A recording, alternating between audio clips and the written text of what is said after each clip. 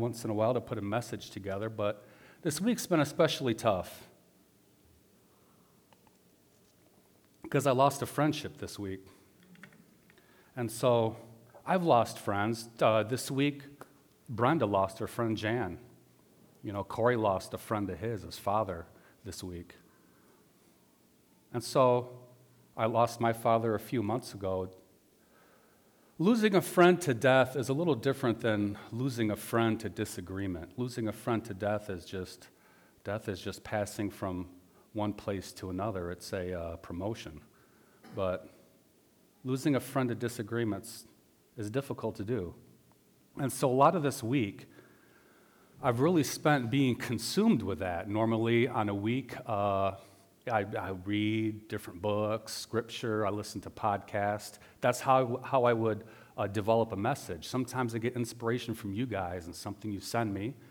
And so sometimes there's a holiday there. So that's the kind of stuff I use when I try to put a message together. And throughout different parts of the week, I'll get inspiration from something I hear or read. And then you kind of put it all together, a little bit of prayer in there to try to develop something to just bring some encouragement and inspiration to some of you guys.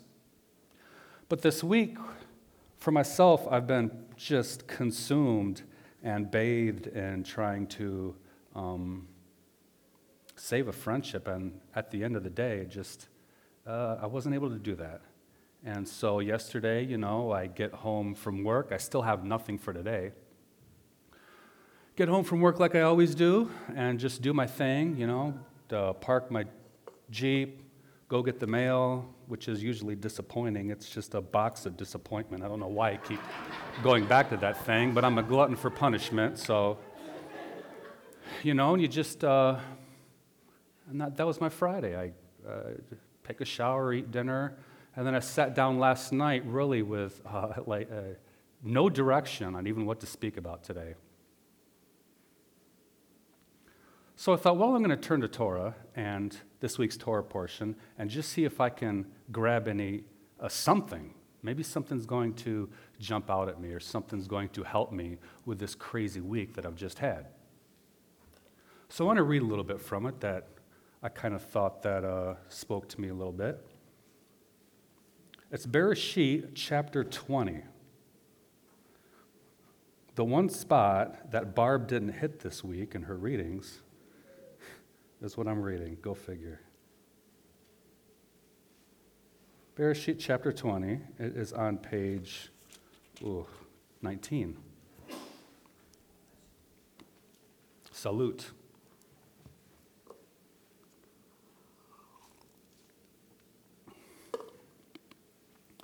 Bereshit chapter 20, verse 1. Avraham traveled from there towards the Negev and lived between Kadesh and Shur, while living as an alien in Gerar. Abraham was saying of Sarah his wife, "She is my sister," to Avimelech, the king of Gerar. So Avimelech, the king of Gerar, sent and took Sarah. So here Abraham's passing off Sarah as his sister, not his wife. So Avimelech sends for her. But God came to Avimelech in a dream one night and said to him, "You are about to die because the woman you have taken, since she is someone's wife." Now Avimelech had not come near her, so he says, "Lord, will you kill even an upright nation? Didn't he himself say to me, 'She's my sister'? And even she herself said, 'He's my brother.'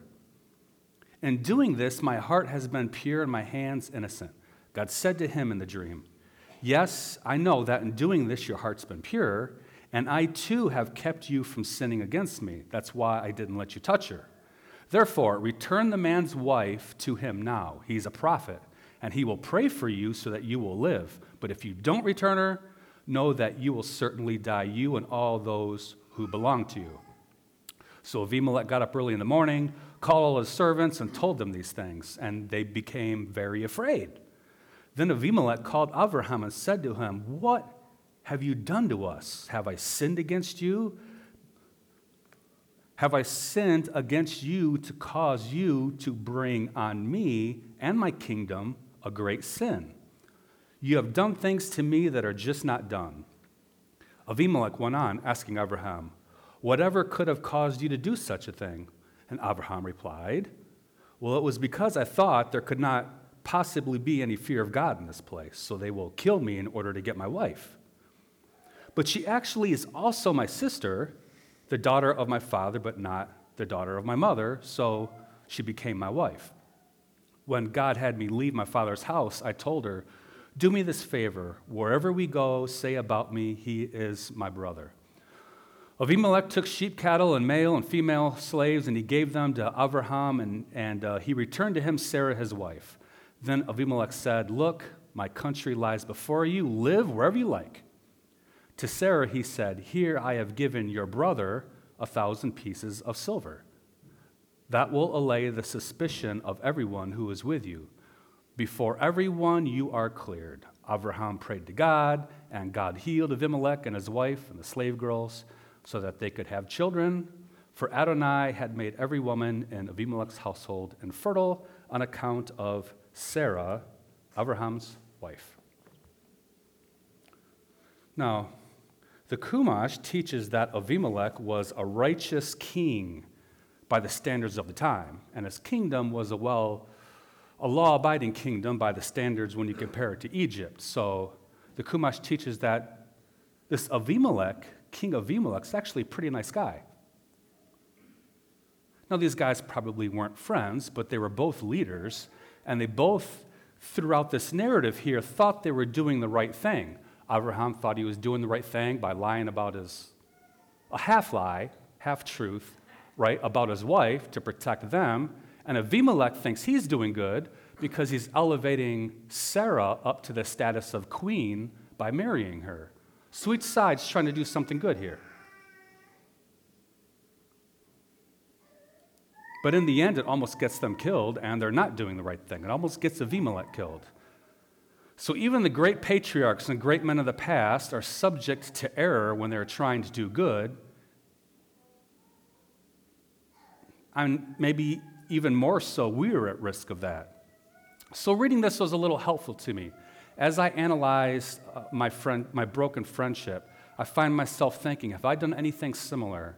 I try to do good. I try to be above reproach.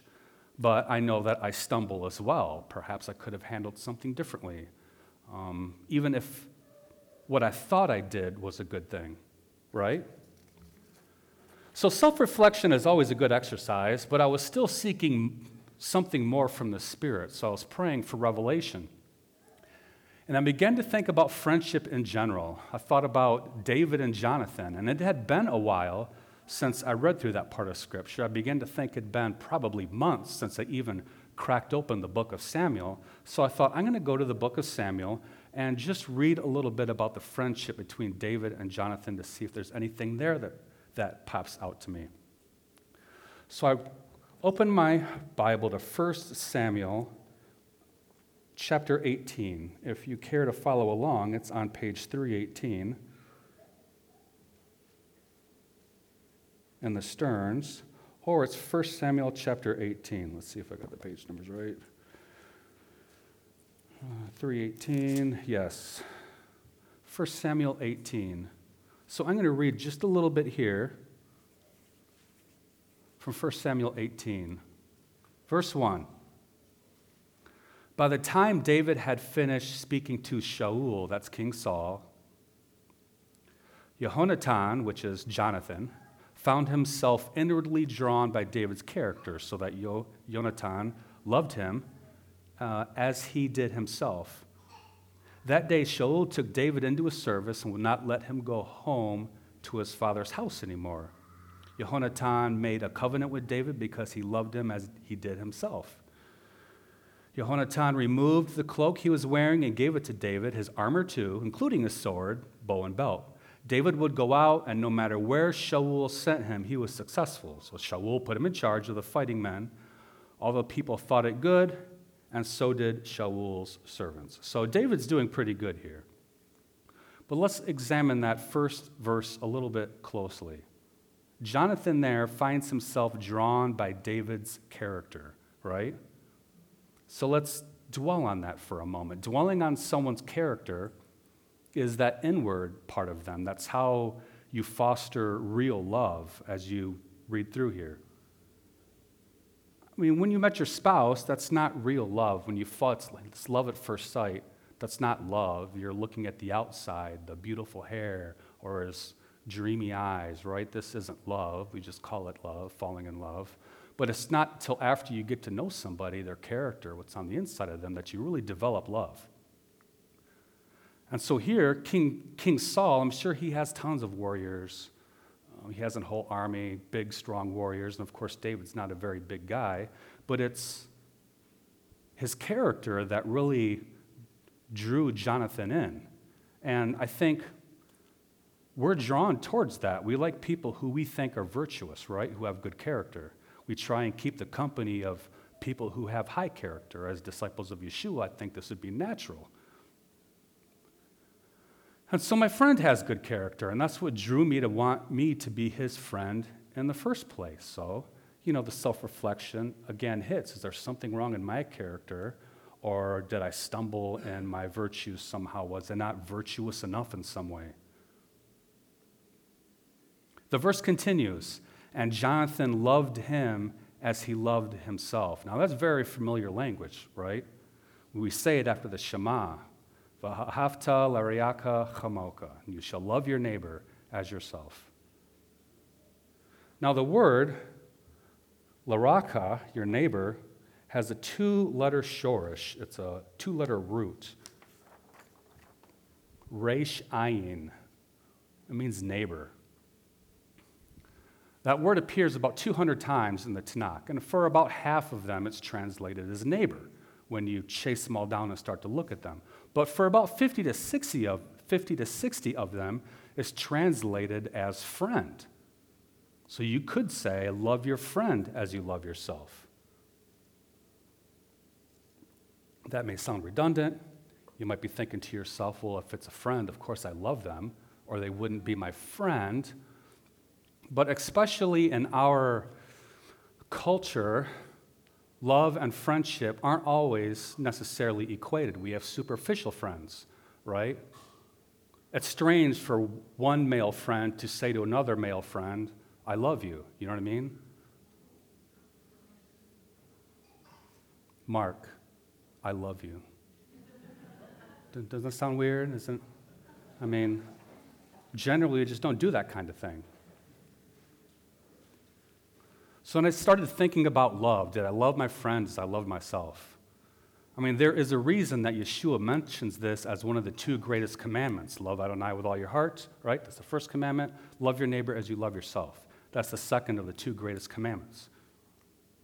To love your friend means you'll have to dwell on their character. This is the pattern we see here with Jonathan and with David. If you focus on their virtues and not on your weaknesses, you'll develop that love that's that inward type of love. We all have weaknesses, right?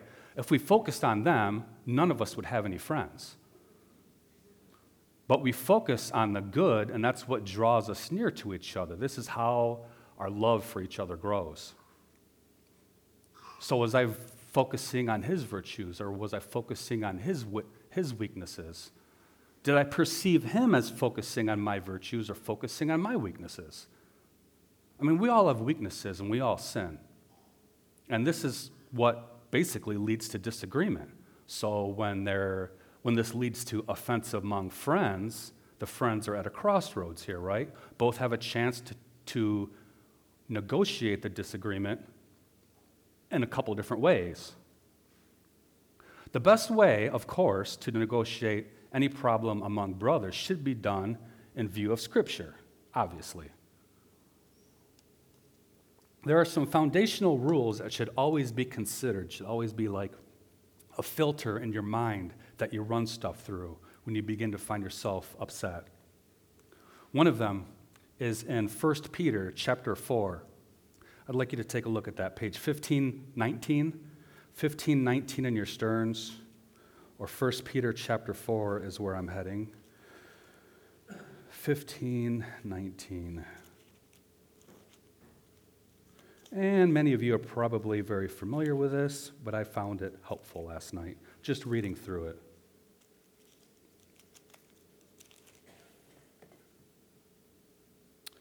chapter 4, I'm going to start in verse 7. 1 Peter chapter 4, verse 7. The accomplishing of the goal of all things is close at hand. Therefore, keep alert and self-controlled so that you can pray. More than anything, keep loving each other actively because love covers many sins. Keep loving each other actively. There's like it's not just keep loving each other, but keep loving each other actively. There's some motion going on there. There's some kind of activity that needs to happen besides just saying I love you. And I think that part of that activity is how you look and perceive the other person. Are you looking at their weaknesses, or are you trying to look at their virtues? Because everyone has weaknesses. But to love actively is more than just to be around each other and say hi once in a while. There's more of an effort there, it seems like, to love actively. The NASB has a great translation. It says, above all, keep fervent in your love for one another. Keep fervent about that love, not just love, but be fervent about loving someone, your brother. Because we all do things that offend someone. We're only human. Sometimes we may offend each other. I think that's inevitable. But if we're careful to actively love one another, if we're fervent for our love, then we should be able to manage those offenses.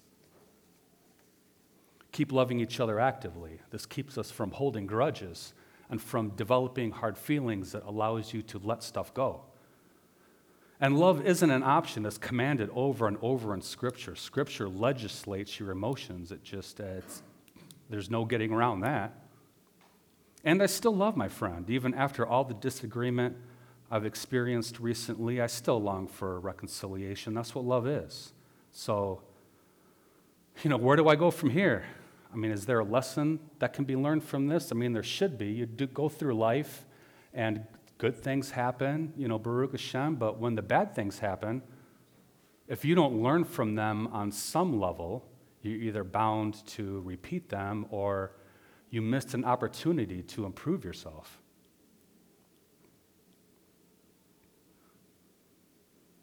And I think it really comes down to love. We have to be sure and be active in that love, be active in how we are loving and engaging our friendships. See, here at Tree of Life, certainly.